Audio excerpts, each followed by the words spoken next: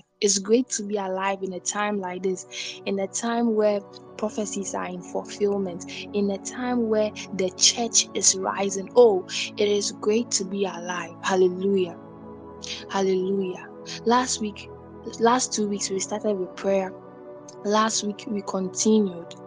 And this week, we have a whole different, topic, but also based on prayer. 1 Timothy 2 verse 1-3. I charge then, first of all, that petitions, prayers, intercession, and thanksgiving be made for all people, for kings and all those in authority, that we may live peaceful and quiet lives. Hallelujah. Paul charged Timothy to make prayers, charged Timothy to petition for all people, not just himself, for all people. That should tell you how important prayer is. Prayer is a charge by God. God has charged us as believers to pray. So one of our ministries on this earth is to pray. Even Jesus said, pray without ceasing. My house shall be a house of prayer. Prayer is not what we do, it is who we are. We are house of prayers. Hallelujah. 1 Timothy 2 verse 8 says, therefore, I want the men everywhere to pray, lifting up holy hands without anger or disputing. Paul again admonishing Timothy and the believers that they should pray. They should pray. Men everywhere should pray. Men meaning man and woman to pray, lifting up their holy hands without anger or disputing. They should pray to God. Colossians 4 verse 2. Devote yourselves to prayer, being watchful and thankful. Hallelujah. Prayer is a devotion. We have to devote ourselves to prayer. So 1 Timothy chapter 2 verse 3, we see some form of classification of prayer, petitions, prayers, and intercessions. And what we are going to look at today is not, let's say, three ways where prayer is categorized, or three kinds of prayers that are there in the world.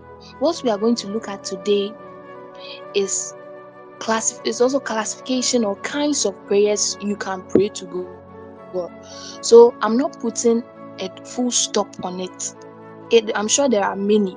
I'm sure there are depths that we haven't reached yet. But for now, we're going to look at these kinds of prayers that we can pray to God. As we learned last week that prayer is a communication to God. Prayer is when you talk to God. Prayer is when you offer prayers to God. Hallelujah. So our first is declaration prayer. We're going to look at declaration prayer. And you know me, I look into the meaning of declaration. You have to understand the word to actually know what it is. And declaration is a formal or authoritative announcement. It is also a formal or explicit statement or announcement. So you can say that in declaration, you are given authority. You are given authority, and that is that.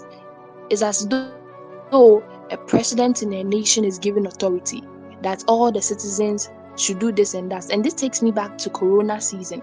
In Corona, the presidents came out and said that we should stay in our rooms. There was an authoritative statement given that no one should come out. And it was abided by because he was in power. He had power to make that declaration. So that means that if we declare in prayer, we already have the power. We already have the authority. Christ has given us the authority. All authority is given to me, and he has given that authority to his bride, the church. So you have that power, you have that authority. So when you declare that sickness should be gone, it has to go because you have the power and authority. Hallelujah. Hallelujah. You have that power and authority. I was listening to a sermon some time ago, and it was talking about the late Pastor Yonggi Cho, and he was doing an exorcism or casting out a demon. And while he was casting out the demon, he did all he could. The demon wasn't coming out. He looked in scripture and got understanding. And as he got understanding that he has power to cast out the demon, that Christ has already died, and the enemy has been triumphed on the cross when Christ died, he came to the demon and he casted him out with that revelation.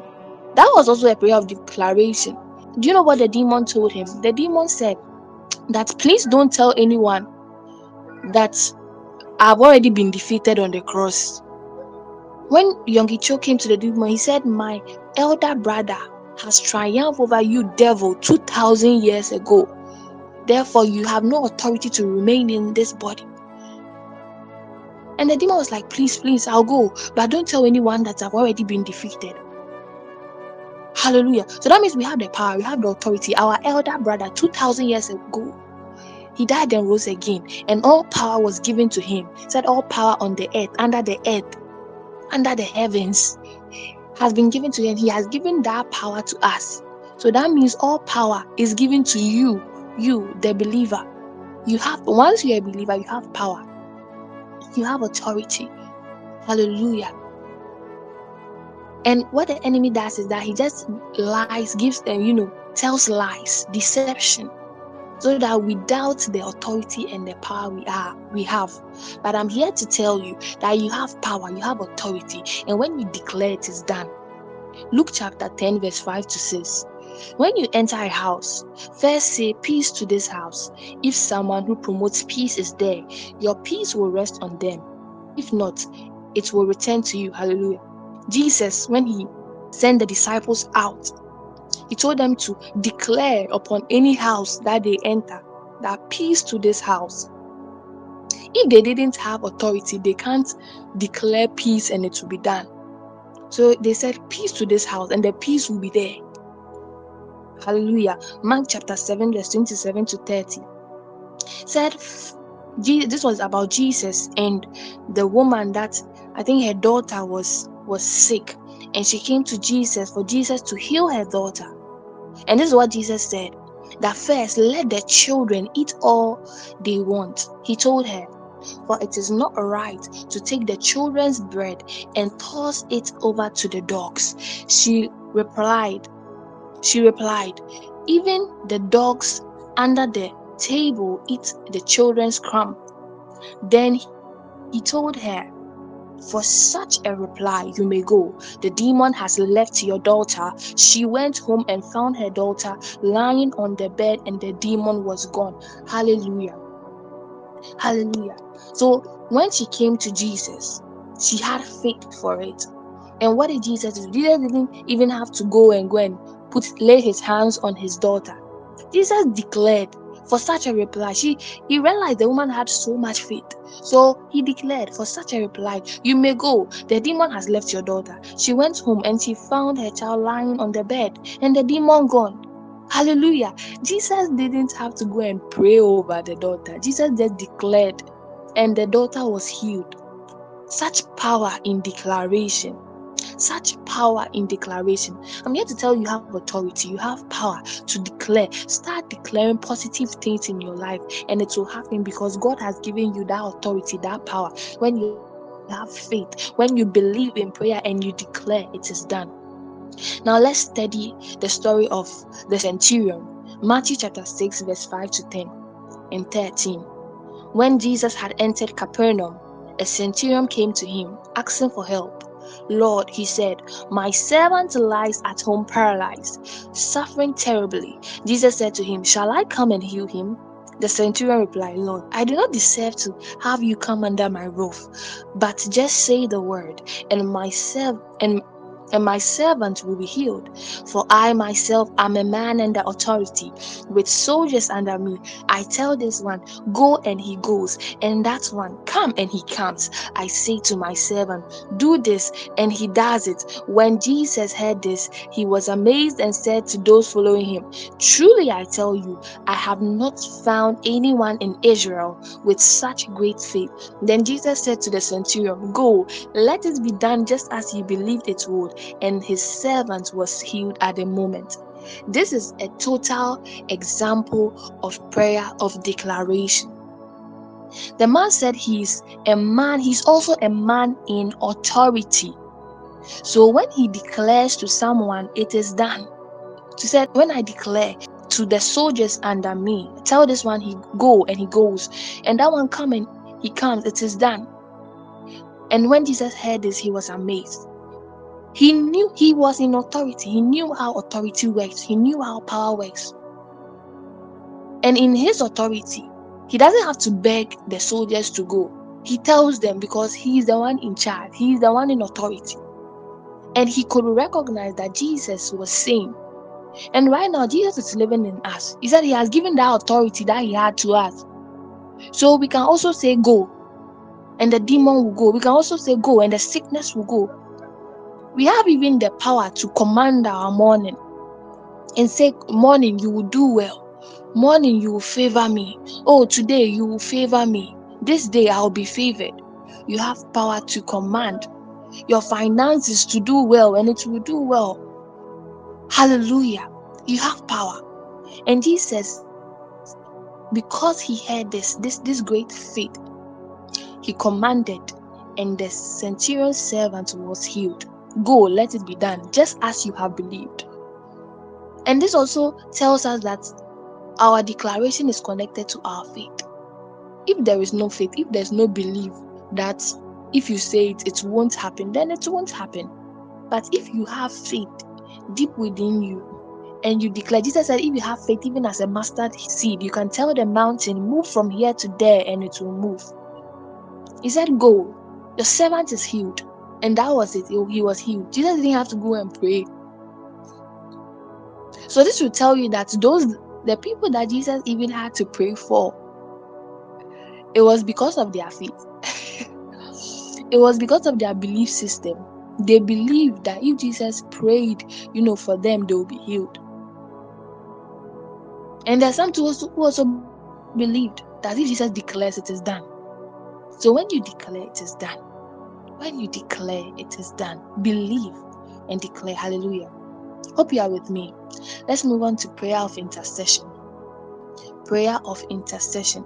Most of the times we interchange this prayer, or we say that believers coming together always is intercession, but that's not it. That's not it. Intercession is so deep that it doesn't refer to only when believers come together to pray. Intercession is the action of intervening on behalf of another. The action of saying a prayer on behalf of another. So when you are intervening on someone's behalf, as if you go to, let's say you go to a court and the lawyer is pleading the cause of someone who is in chains, that is the lawyer intervening on the person's behalf. So when you intervene, when you intercede, you act as a lawyer. You act as someone intervening, someone pleading the cause of another person. So sometimes when believers come together, it's not always that they are pleading the cause for another person. Though in Timothy, Paul told the believers that they should pray for believers all around the world. Sometimes when they come together, they are petitioning on God for their own behalf. Together though, but they are petitioning on God for their own behalf. Together though, but then they are fellowshipping. So when you are interceding, you are intervening on behalf of someone. That is the action of saying a prayer on behalf of another. So when you intercede, you are praying for someone. When you are intercede, you are intervening for someone. Hallelujah. Ephesians chapter 6 verse 19 to 20.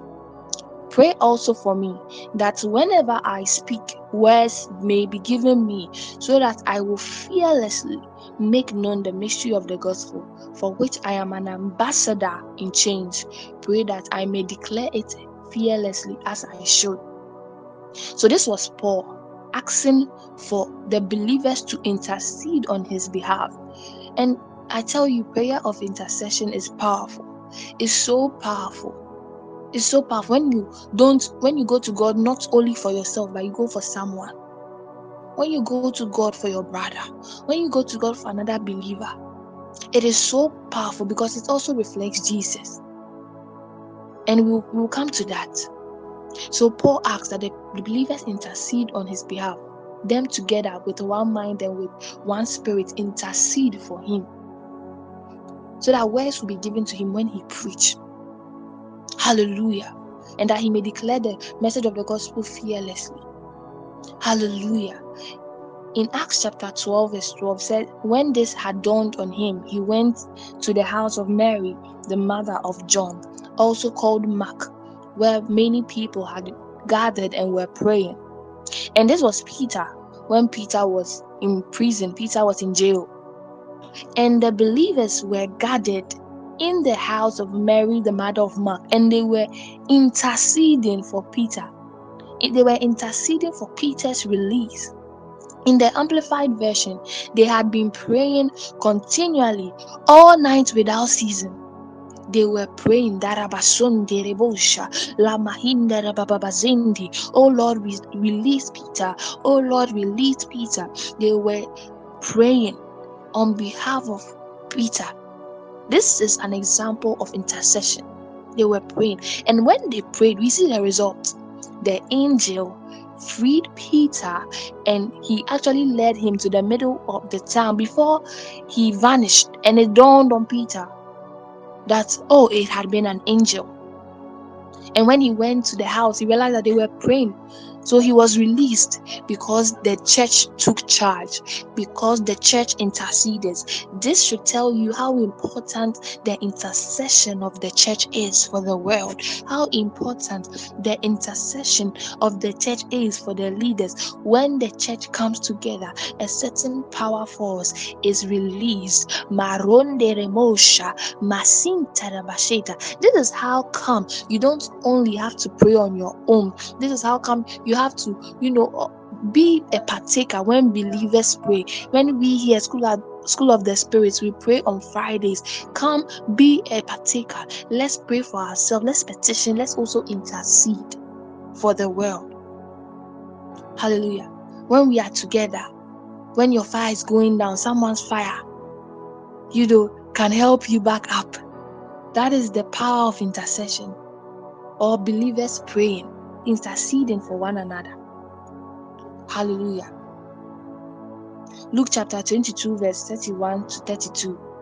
Simon, Simon, Satan has asked to sift all of you as wheat. But I have prayed for you, Simon, that your faith may not fail, and when you have turned back, strengthen your brothers. This is Jesus. And Jesus is telling Peter that I have prayed for you. So it's not only when you are together with other people that you intercede, as I said earlier, but you personally can intercede for someone. And this is Jesus in his own prayer time interceding for Simon Peter. Jesus said, I have prayed for you.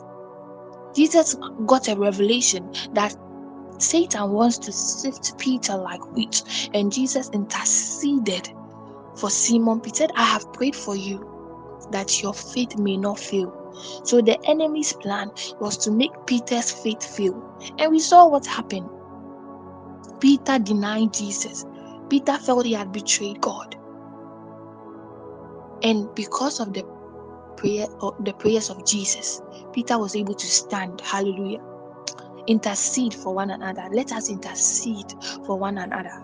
Masunte rebosha, mikende rebosa, rababashete rebosa. And looking at the meaning, or the deep meaning of the word here that Jesus said, but I have prayed for you. The prayed here, it means diomai, which means to want, to lack, to desire, to long for, to ask, to beg. So Jesus was begging for Peter. Jesus was asking for Peter's safety. Jesus was asking that Peter's faith will not fail. Jesus was making supplications for Peter. He interceded on his behalf. May that be our nature, interceding for one another. When we identify a problem in someone, when we identify a problem in the world, may we be the ones to be the solution by praying on behalf of that problem. In the mighty name of Jesus. Romans chapter 8 verse 34. Who then is the one who condemns?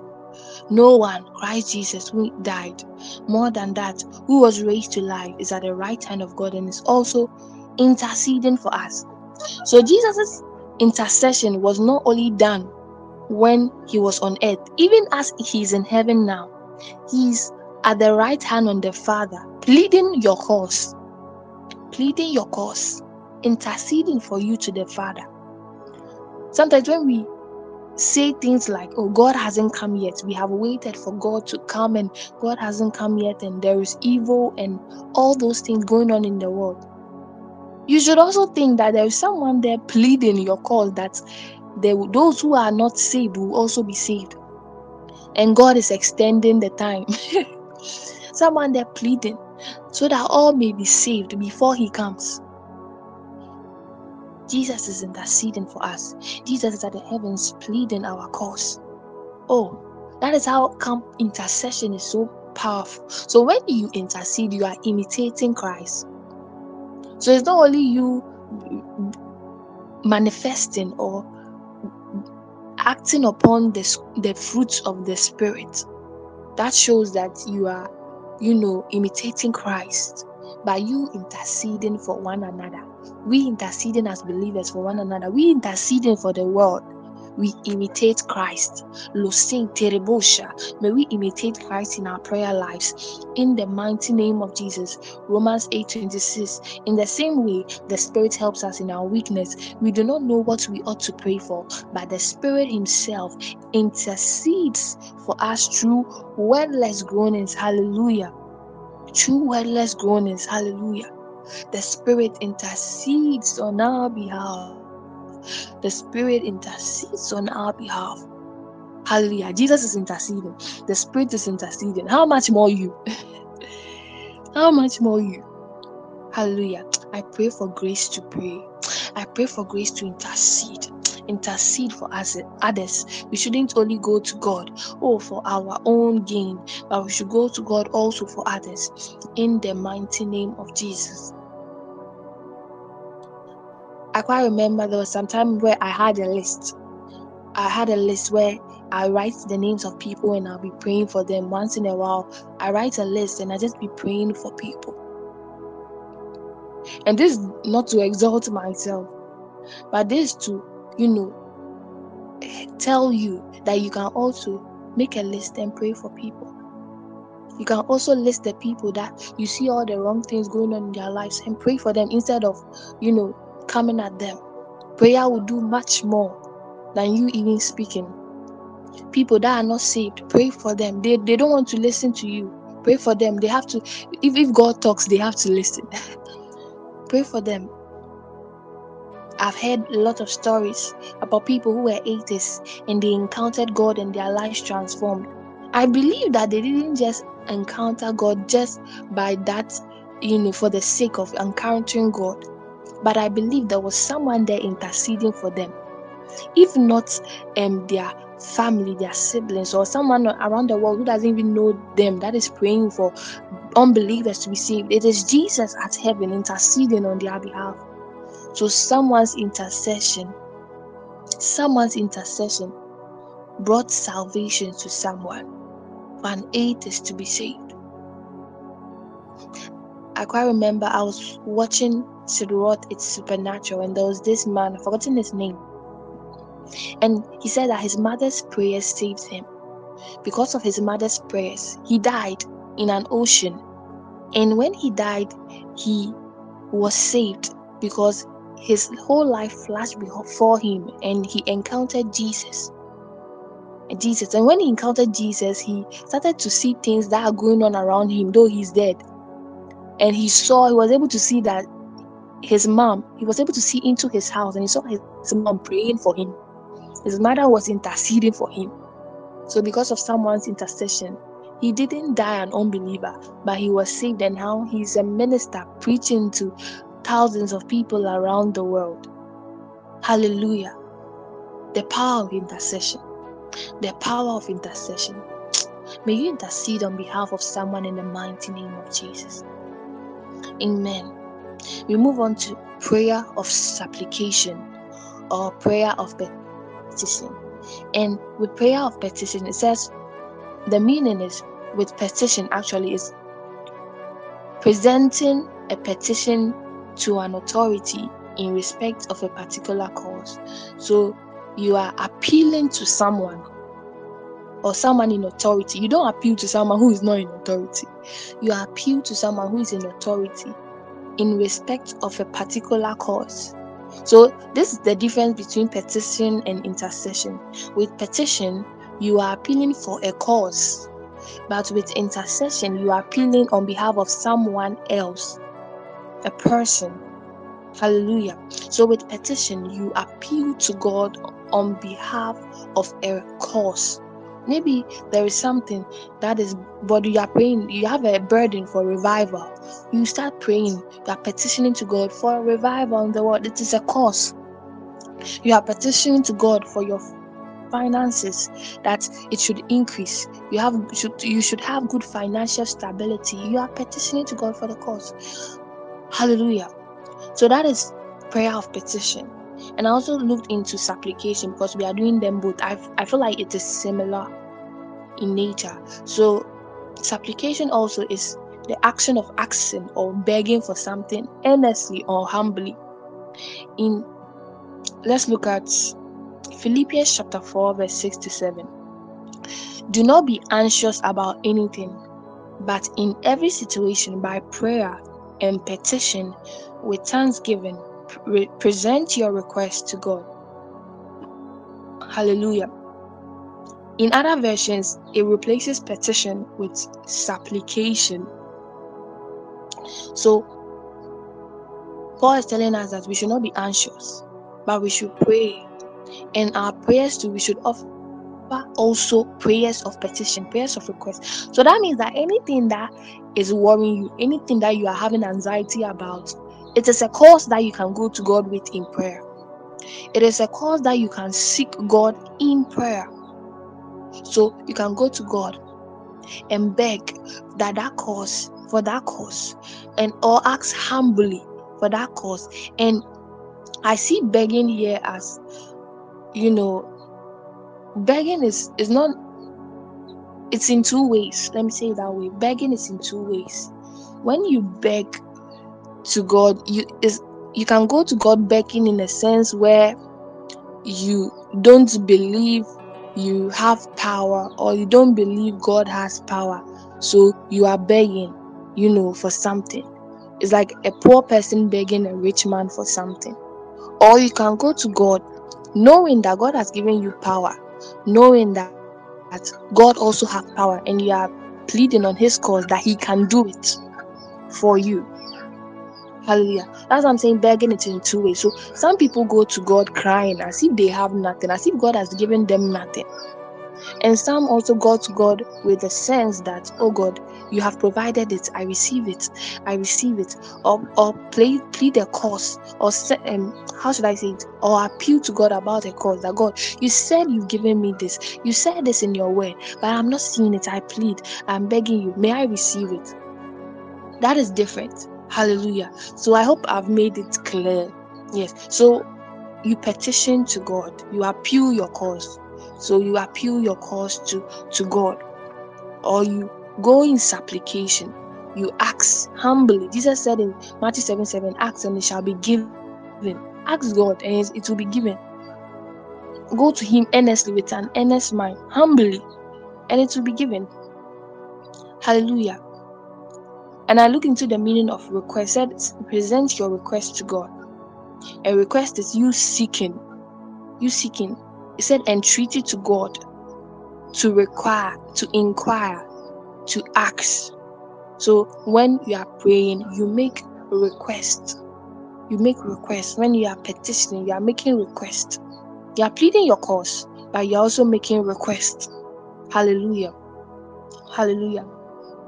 Acts chapter 1 verse 24 to 25. Then they prayed, Lord, you know everyone's heart. Show us which of these two you have chosen to take over this apostolic ministry, which Judas had left to go where he belongs.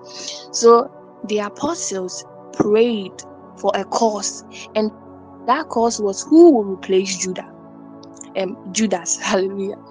But irrespective of that, Judas can also mean Judah. It's all from the same thing. It's a derivative of the name.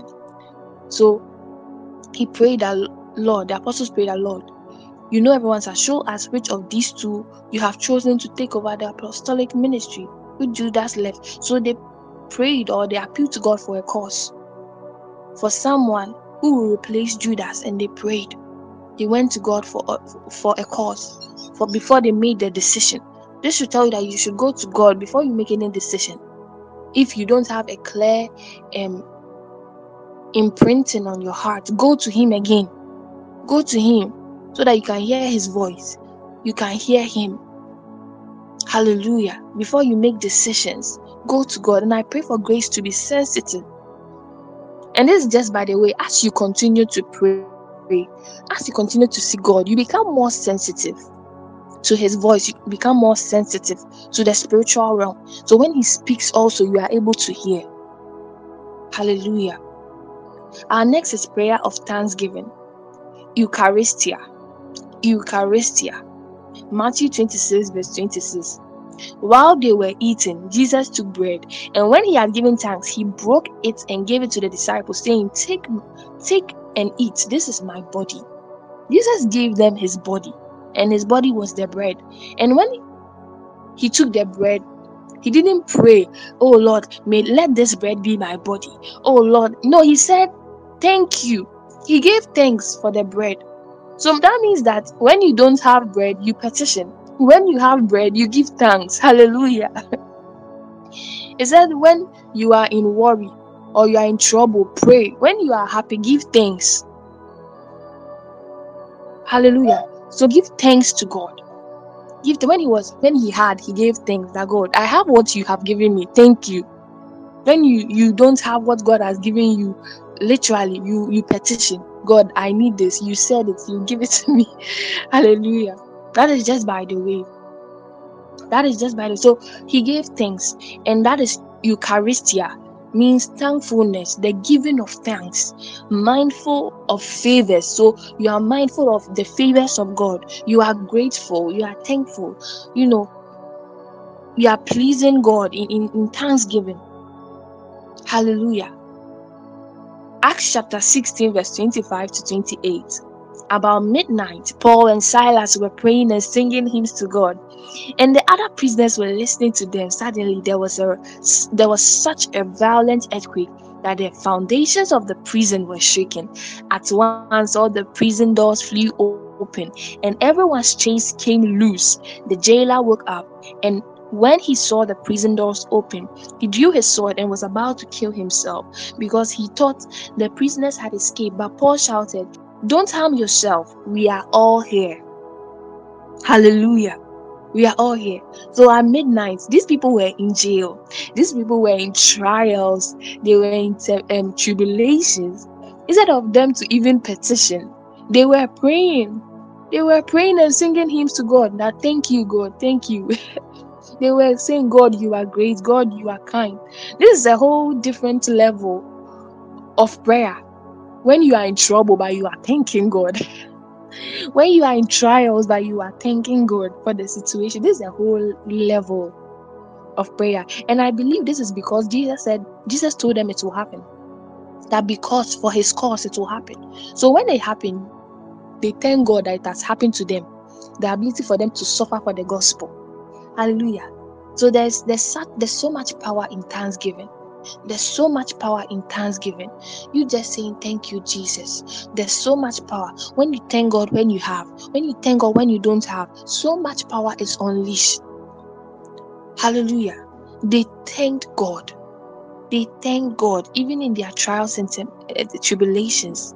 And God opened, the gates, the prison doors. Their chains were loosed. So this is also one way of loosing chains. If you want any chain, you see chains and you want any chains to be loosed, you give thanks to God. Give thanks to God that He is with you. Make God bigger than the problem. And that's what they did. They didn't see the problem as bigger. They didn't see the enemy as stronger. They saw God as bigger, and that God will redeem them. He had always redeemed them in time before, and He would. Hallelujah. Hallelujah. Oh, may we thank God in trouble. I know sometimes it feels difficult. I know sometimes it's painful, but may we thank God. I pray for strength for us to thank God in our trials and our tribulations. In the mighty name of Jesus. Hallelujah. Hallelujah. Yes, Lord, God is good. All the time, and all the time, God is good. Hallelujah. It's also said in Acts when the disciples were lashed, Peter and the other disciples, they were lashed. They got their 40 lashes minus one. They were jailed. The angel came to, break them loose from the jail, and they went back to preach, and they were captured again. They were given 40 lashes minus one. They were threatened by the teachers of the law. They were threatened by the priests. And after all that, these people were thanking God. These people were praising God for the opportunity given them to go through trials. Such faith, such power in thanksgiving. You've been threatened. Don't preach Christ. You've been lashed. And those days, the lashes they get is not, let's say, the canes that we even see in our day. I'm sure it was some wicked things, some wicked lashes. And they got it. They were jailed, not knowing what will happen next. And these people were thanking God. Oh, Ramasanta Rabasheta, King of Kings, Lord of Lords, how great you are. Oh, sovereign God, the Lord of hosts, the I am that I am, the Lion of the tribe of Judea. Oh, Mosonderebo Salamahinda Haikala Ida Descendera Baseta. My soul will rejoice in you, O Lord, for you have counted me worthy. Oh, I thank you, Father. I bless your name. Oh, you are good and your mercy is forever. Father, we praise you. Father, we honor you. Oh, Lomuson Terebosa. Oh, Rabahin Sarabaseta. Oh, Seterebosa. Oh, Sarabashe Terebosa. Abashe Terebosa Terebosa. Oh, Labashe Terebosa. I will throw up my hands and praise you again and again. So that I have this hallelujah, hallelujah. And I know it's not much, but I've nothing else fit for a king, set for a heart singing hallelujah, hallelujah.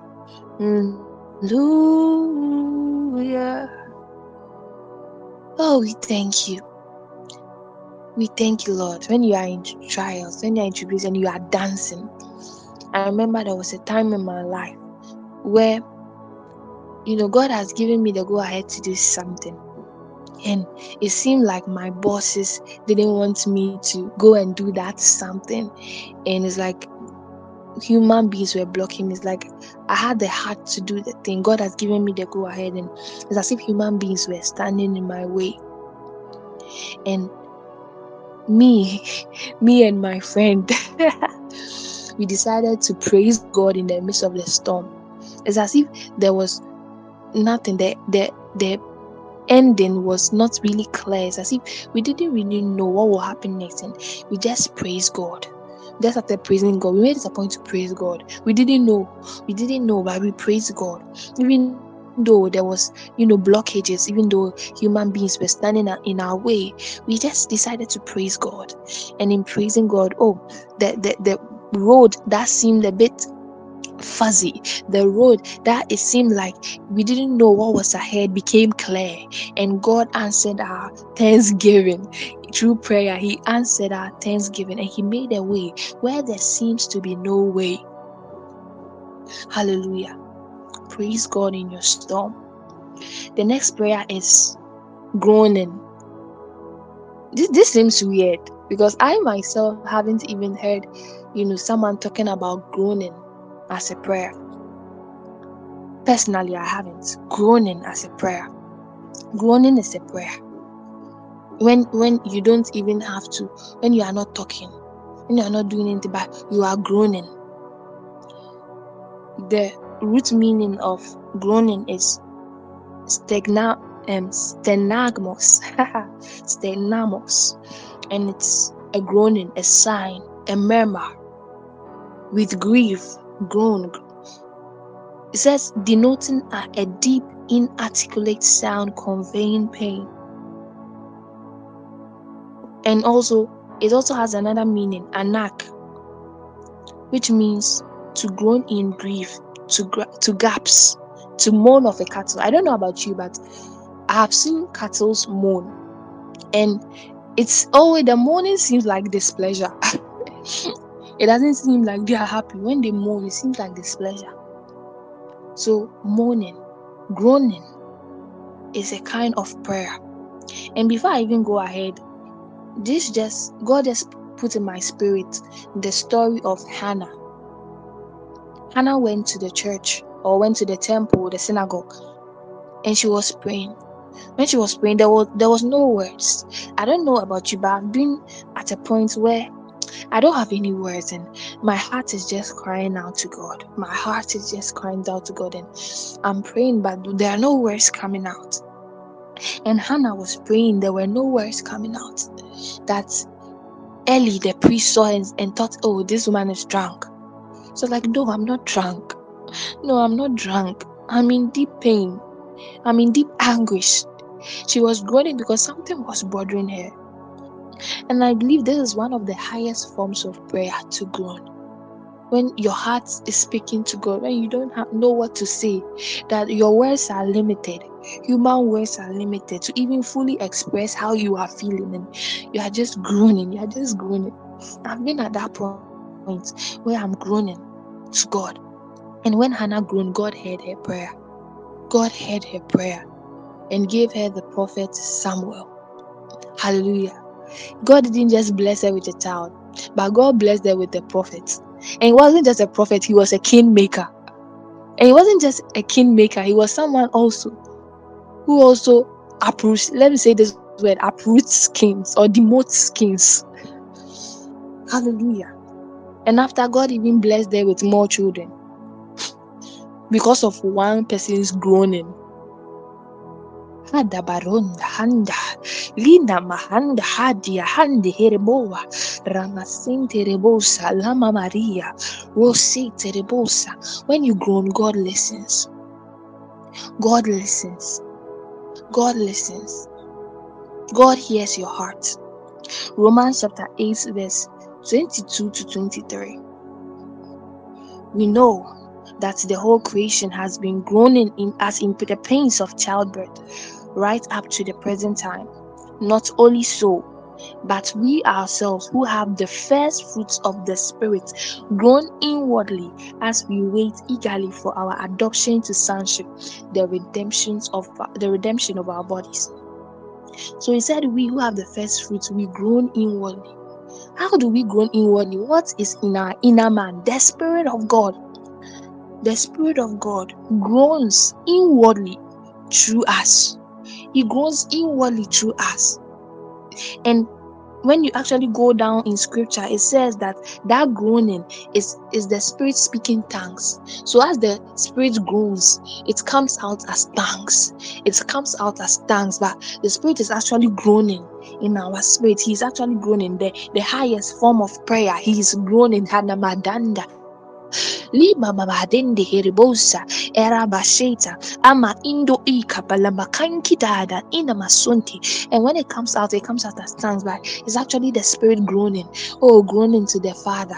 Mahadia arabasheta musente aramasheta, as we eagerly wait maharabasheta for Jesus' return. Oh, the Spirit continually groans through us. Borondo rondo remola mahasinda andi keremeketea mahandinda anda limemera mamamazandi aria raiki dereshanda kinda ramamazonde esha ola hasinda harabashunti. The Spirit groans through us. Omukuna, he moves to God. Mikanara balandi idebaseta. God hears our groanings. Let's look at Exodus 2 verse 23 to 25. During that long period, the king of Egypt died. The Israelites groaned in their slavery and cried out. and their cry for help because of their slavery went up to God. God heard their groaning, and he remembered his covenant with Abraham, with Isaac, and Jacob. So God looked on the Israelites and was concerned about them. So when they groaned to God, they were not talking, but their hearts were crying out to God. They were groaning. So one simple, them carrying maybe a brick or something, and that sigh, it was a prayer. It was a prayer. That sigh was a prayer. Or they mourning because of one of the Egyptian soldiers lashing them. It was a prayer. Oh, Loson Terebosa, Masheta. So when you see someone praying and the person is groaning, you don't mock them. Don't mock them. Loson Terebosa. The Father hears. They are groaning. The Father remembers them. So when you groan, one key factor that we can see in scripture is that when you groan, God will remember you. So God remembers you when you groan. When you groan, God will remember in the covenant that he has. So in this time of scripture, the Israelites had a covenant with God, and their covenant was the covenant God made with Abraham, Isaac, and Jacob. That in their generations, he has taken them as firstborn sons to himself. So when they groaned in pain, in slavery, God heard them. And it will shock you that in Acts chapter 2, it said, suddenly a sound like a blowing of a violent wind came from heaven and filled the whole house where they were sitting. They saw what seemed to be tongues of fire that separated and came upon each of them. And the disciples, or when the Spirit of God came upon them like fire, they began to speak in other tongues as the Spirit enabled them. And fast forward, it says that amazed and perplexed, they asked one another, what does this mean? Some, however, made fun of them and said they have had too much wine. So it will shock you that the groaning in Egypt made God remember his covenant with Abraham, Isaac, and Jacob, therefore bringing their deliverance. And the groaning on the day of Pentecost made God remember his covenant with Jesus on the cross. The cross became our covenant as believers. So on the day of Pentecost, the first thing that we see the Spirit doing, the Spirit didn't come, healing the sick on that day. When he came through groaning to God, that, oh God, remember your people. Oh God, remember your people. Oh God, remember your people. Oh God, remember the sacrifice your son made. Oh God, remember your people. Hallelujah. So in Egypt, when they groaned, God remembered the covenant with Abraham. On the day of Pentecost, when the Spirit groaned through them, God remembered the covenant that he had with Jesus on the cross. Hallelujah. So that means when I groan in the Spirit, I am telling God, God, remember the cross. God, remember the cross. Remember me, oh Lord. Remember the cross. Oh, I have a covenant with you, my Father.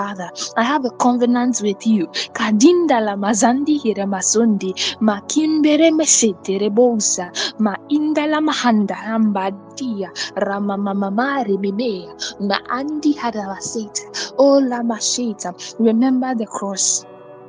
Oh Lord, remember the sacrifice of your Son. Oh Lord, hallelujah. This brings me to our next point, that is speaking in tongues. And tongues is glossa. Glossa is the tongue, that means the tongue, or a dialect used by a particular people distinct from that of other nations. 1 Corinthians 14:2.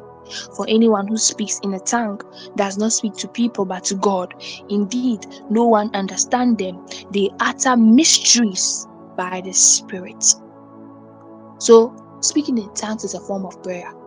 When you are not speaking words, you are just speaking in tongues. Lemene ramamamadonde, ramakimbere bashanta, parabalonde rebosa, mashinta rabasenta. Paul said, I pray that all of you speak in tongues. All of you speak in tongues. Scripture says we should pray without ceasing. One way that you can pray without ceasing is you speaking in tongues. But when you are just there, you don't even have a prayer point. You don't have a prayer, so you just start praying. Because when you start speaking in tongues, it's not you praying, it's the Spirit praying through you. Maranda hinda lodende rebosa ramasheta olamaseta ramasinte rebasheta, and you are just praying. One time I had a dream and I slept, and in my sleep, in the dream, I was praying my stomach out. Even as I was sleeping, I was praying my stomach out. Sometimes when I'm there, I just start speaking in the Spirit without even realizing that I'm a shanta rabasita ramamalone. Then I realized that, oh, it is the Spirit praying through me, and in that way you can pray without ceasing. I want to get to a point where I'm eating and I'm even praying at the same time. Hallelujah. Hallelujah. Speaking in tongues is a form of prayer. Paul said, I pray that all of you will speak in tongues. It says in Romans, 1 Corinthians 14, 15. For if I pray in tongue, my spirit prays, but my mind is unfruitful. So what shall I do? I will pray with my spirit, but I also pray with my understanding. I will sing with my spirit, but I also sing with my understanding. So when you pray in tongue, your spirit is praying.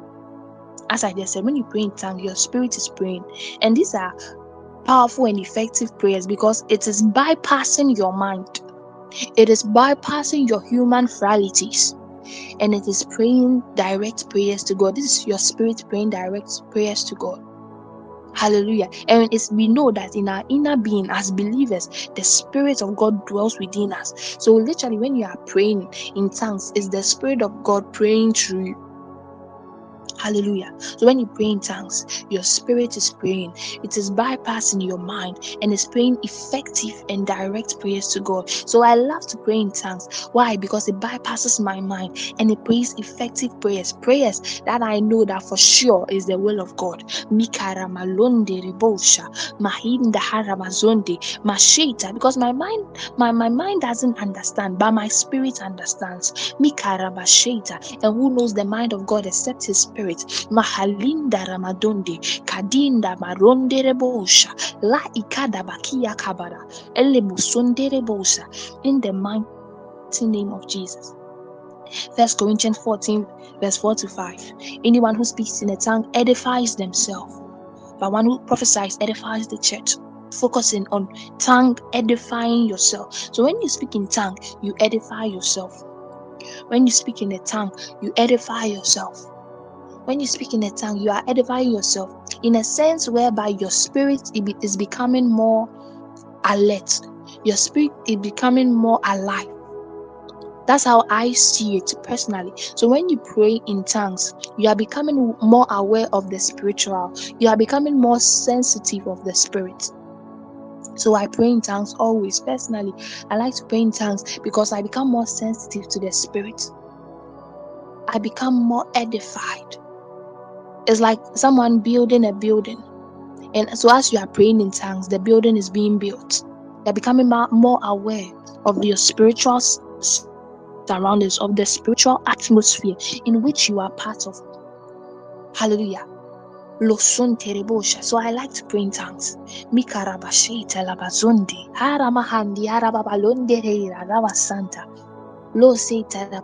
I speak in tongues, the Spirit preaches through me.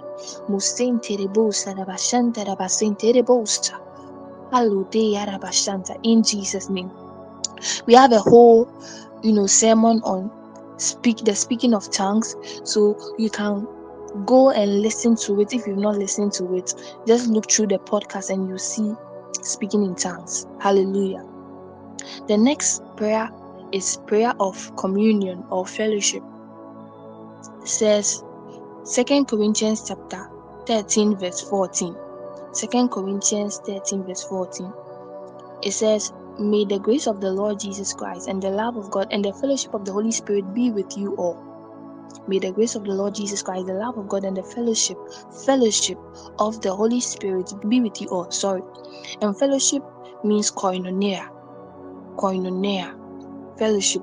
You communion, you in association, you in joint participation, in intercourse, you in sharing something that one has, you in participation, you in intimacy, you having a partner, an associate, a companion.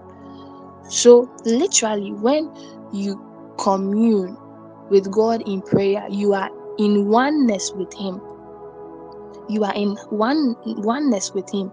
And I believe commune is also from the word communication. You are talking with God. So I believe that every kind of prayer is a prayer of communion. But I want to emphasize on that prayer where you just talk to God. You are just talking to God. You are just vulnerable with God. You are not asking for anything, and you are not interceding for anyone, but you are just talking to God about your day. You're talking to God about how you feel, and you're actually hearing God also talk back to you. Hallelujah. That is what I mean communion. So it's you actually in fellowship with the Holy Spirit. You are actually in partner with the Holy Spirit. You talking to Him and Him talking back to you. Hallelujah. That is communion. That is fellowship. So though all these types of prayers are there, this is one also that is very powerful or very sensitive. That's the word, sensitive. When you are in joint communication with the Holy Spirit, when you are not seeking Him for anything, you just want to talk. I just want to talk to you as a friend. Friendship, like how you talk to your friends, that is how you are talking to the Holy Spirit. That is what I mean by you being in communion, you being in fellowship, you being in koinonia. So literally, if you don't communicate with the one who is working with you, how will you work well? The Holy Spirit is working with you. He's here to help you. He's here to help you. He's here to work for you. To make you holy, to renew your mind, to transform you. So if you don't communicate with Him, how will you work well with Him? If you know God has called you to serve, or there is a purpose God has for your life, if you don't commune with the Spirit, how will you be able to bring that purpose into manifestation or establishment, or do that thing that God has requires of you to do? Even Jesus walked with the Spirit, said He was full of the Spirit and in power of the Spirit. He told the disciples, wait and let power come. Wait and walk with the Spirit before you do this thing. You can't do it on your own. Hallelujah. So you need that communion with the Spirit. When you commune with the Spirit, you are able to determine His voice as you commune. So it's not a one-day affair, it's an always affair. When you commune with your friend, when you give ear to your friend, when you communicate on a constant basis with your friend, you're able to know your friend better, and you are able to become one, in a sense that it says, when two work together if they don't agree. So as you work with the Spirit, you come in agreement with the Spirit. You come in agreement with Him. You take upon His nature. So as you talk to Him, you hear His wisdom, you hear His mindset. Scripture said in Isaiah, come, let us reason together. Let us reason. So you are reasoning with God. You are reasoning with the Spirit. It says in the garden that God used to come down, and God would tell Adam, he used to have conversations with Adam. He told Adam things, deep mysteries, in that place of intimacy, in that place of communion. And that is what God wants or yearns for us. So in prayer, we commune with God. We speak to Him. We talk to Him. We build friendship with the Spirit. There is a need for the believer to just talk with the Spirit, to build friendship, to talk with Him about everything. Good Morning, Holy Spirit is one of the very first books that we read on this platform. Good morning, Holy Spirit. When I wake up, I say, good morning, Holy Spirit. And He also said, good morning, Jemima. And we begin from there. So in that, your communion, you become intimate with God. You come in agreement. You work together. So when someone sees say, oh, I'm talking to Holy Spirit. Sometimes you say, oh, I'm talking to God, because you are in communion with the Father. Jesus said, when you see me, you've seen the Father. When you see me, why? Because he was in communion with the Father. The Trinity are the first form of, or is the first form of, or example of fellowship that we heard of. The Trinity said, and God created, and God said, let us. The Father, the Son, the Holy Spirit, they are in communion, they are in fellowship. So because they are in communion, they are in fellowship, they are one. When you see Jesus, you've seen the Father, because Jesus is in communion with the Father. When you see the Holy Spirit, you see Jesus, because Jesus is in communion with the Holy Spirit. They are in one. They are one. Hallelujah. So you become intimate, you agree, work together. Hallelujah. The next point is crying out to the Lord in prayer. And this is our last point. Crying out to the Lord in prayer. We spoke about groaning. And here, let's see crying out. I said in Exodus that the Israelites, when they were in Egypt, they groaned and what they cried. So after the mourning, the sign, them groaning to God, after they cried out, they wept. They wept. I don't know about you, but I've been at that point where I just wept. I didn't have anything to tell God, and I just wept. They wept, they cried out to God. They just cried out to God. They were in such distress that they cried out to God. And crying is also a form of prayer. Romans 8 verse 15, the spirit you received does not make you slaves so that you live in fear again. Rather, the spirit you received brought about your adoption to sonship, and by him we cry, Abba, Father. We cry, Abba. So by the Spirit of God, we are able to cry, Abba, Father. That is Father, Father. Hallelujah. And in this, the cry, the root meaning of the cry is Za'ak. To cry out, call for help. So when you are crying, you're actually calling for help. In prayer, you are calling for help from God. When you have no words, when you are just weeping, like you are in such distress, you are in such pain that you just weep. You are crying out and you weep. You cry out in prayer. You are crying out for help from God. So sometimes you see people in church and they are weeping. That weeping alone is a prayer. That weeping alone is a call for help. Like, God, help me. So when you see people like that, don't mock them. Don't mock them. Intercede for them. A little God, hear that man's prayer.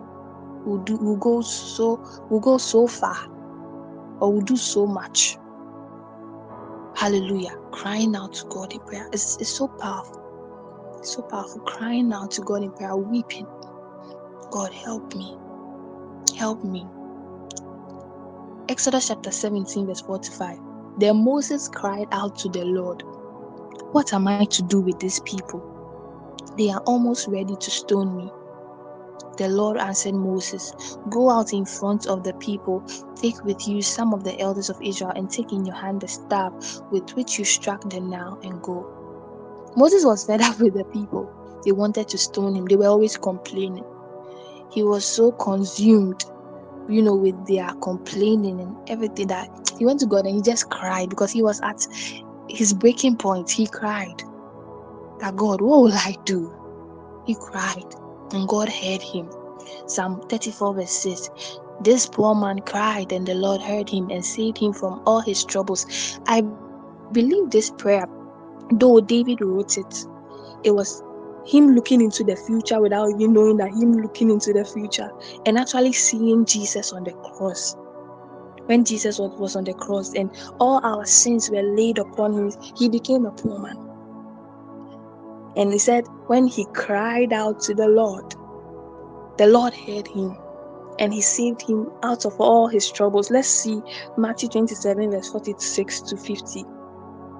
About 3 in the afternoon, Jesus cried out in a loud voice, Eli, Eli, lema sabachthani, with my God, why have you forsaken me?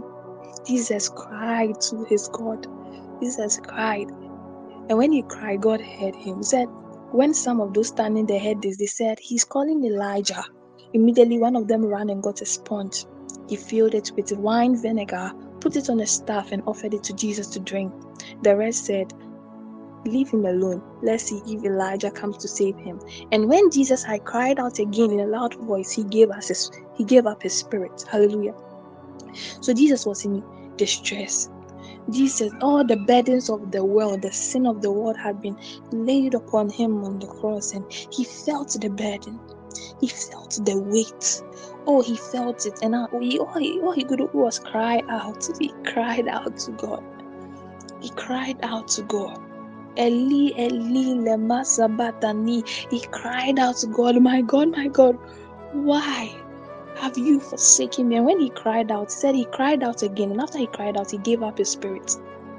So I believe is also Psalm 34 verse 6 is David describing what happened. Jesus on the cross, everything was laid upon him. He cried out to God that save me from this. Save me, Lord. Save me. And God saved him from all his troubles when he gave up his spirit. When he gave up his spirit. Hallelujah. Hallelujah. Roson terebosa. When you are in distress, when you don't know what to do, when you are in pain, instead of just crying out, cry out to God. Cry out to God, to the one that can save you from all your distress, to the one who can save you from all your pain, to the one who can help you. Cry out to God for help.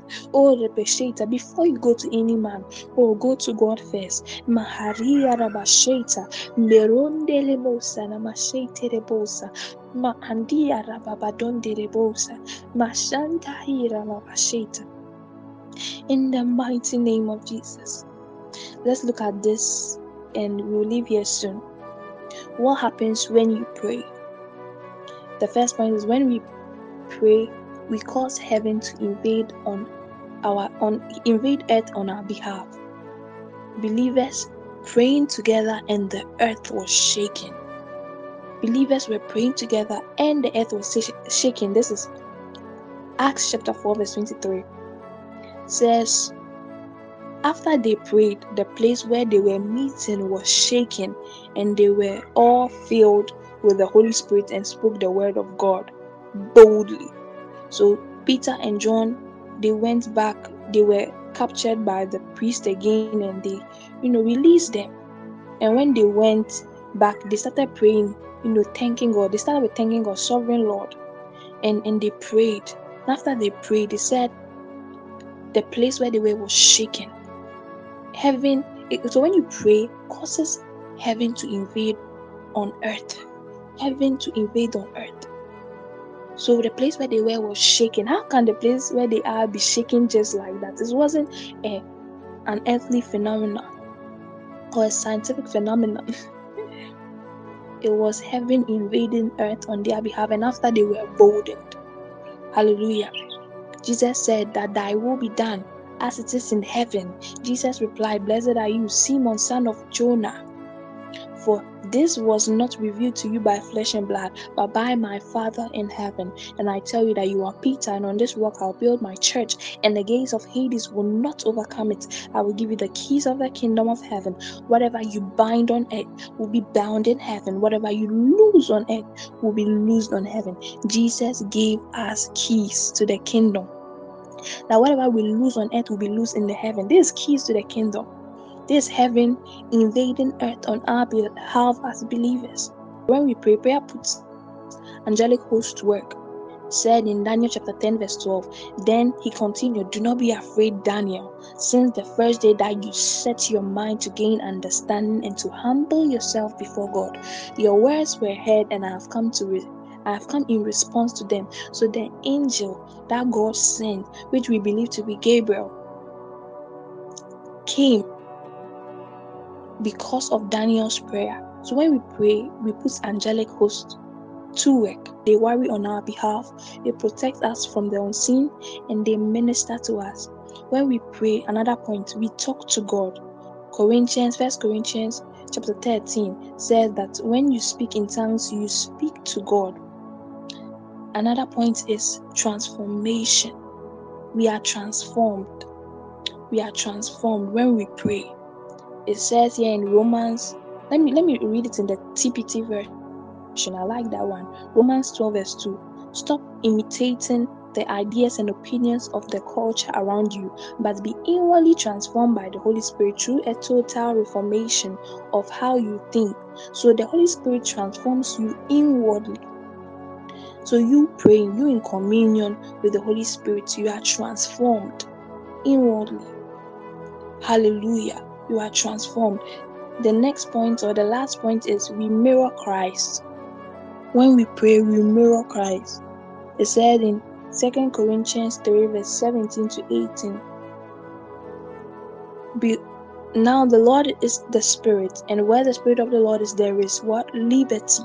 But we all, with unveiled face, beholding as in a mirror the glory of the Lord, are being transformed into the same image from glory to glory, just as by the Spirit of the Lord. So as we pray, as we are in communion, in fellowship with the Spirit, we become like Christ. We begin to look like Jesus. We mirror Christ. Hallelujah. We mirror Christ. That is the benefit of prayer. That is what happens when we pray.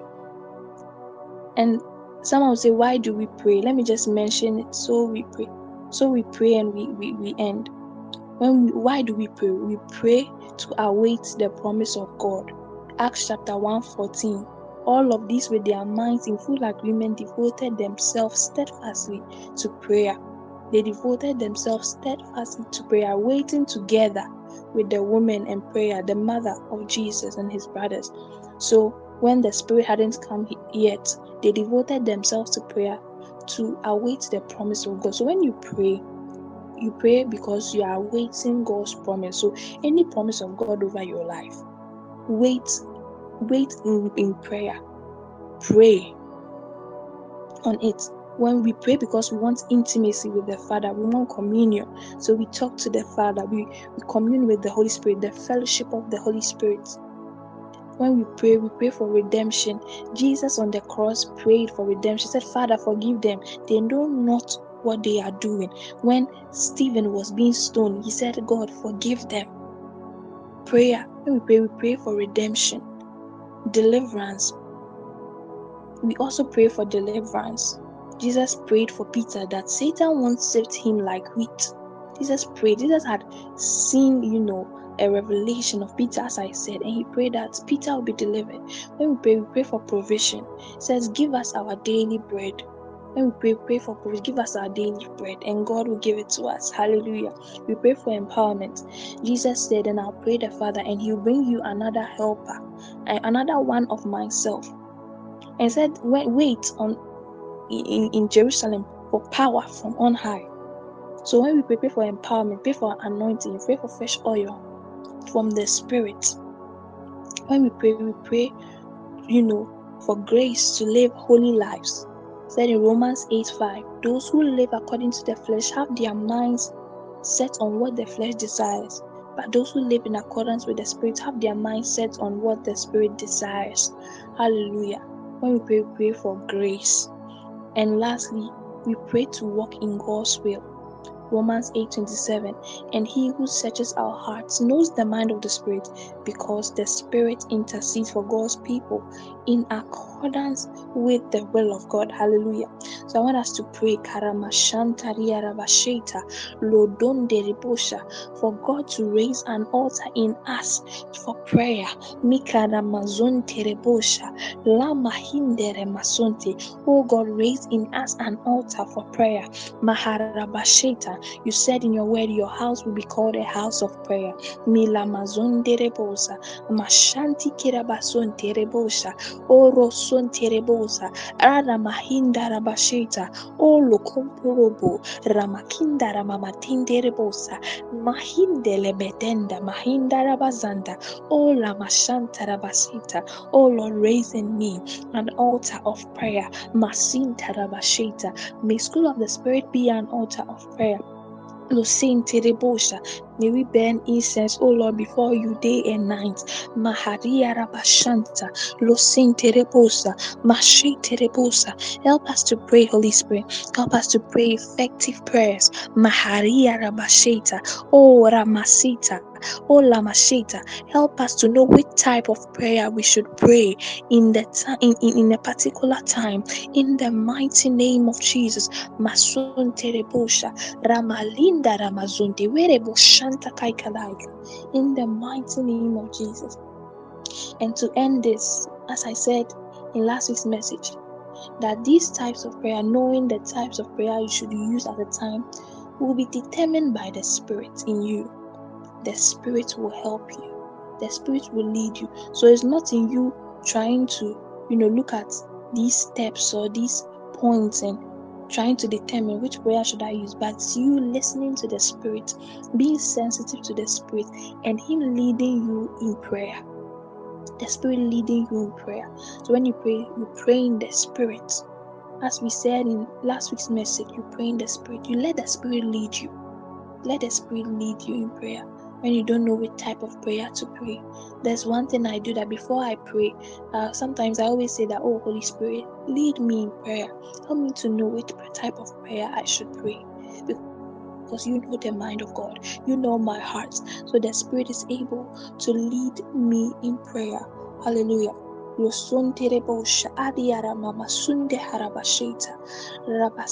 pray for you that may the Spirit lead you in prayer. May the Spirit direct you in prayer. In the mighty name of Jesus. Kasila maron terebosa. Kadia kaleke debosa. Kaikideria mashanta rabasheta. Oh, may the fire of God fall upon this ministry. May the fire of God fall upon the church. Oh, may that altar of prayer fall upon the church. Just like Pentecost, how the Spirit of God fell upon the church and they started praying. Maharinda lamasunti, mashunte rebosa, makinda rabaseta. May the fire of God fall upon us one more as we pray. Maramashete rebosa. May the fire of God fall upon us individually to make us houses of prayer. In the mighty name of Jesus. Amen. Father, in the mighty name of Jesus, we thank you for today's meeting. Thank you for leading us into these mysteries, and thank you for imparting in us knowledge and understanding. We pray, O Lord, that may you help us. May you help us, O Lord, in utilizing this knowledge we have required, in adding wisdom to this knowledge that you have given us in our prayer journey. In the mighty name of Jesus. Amen.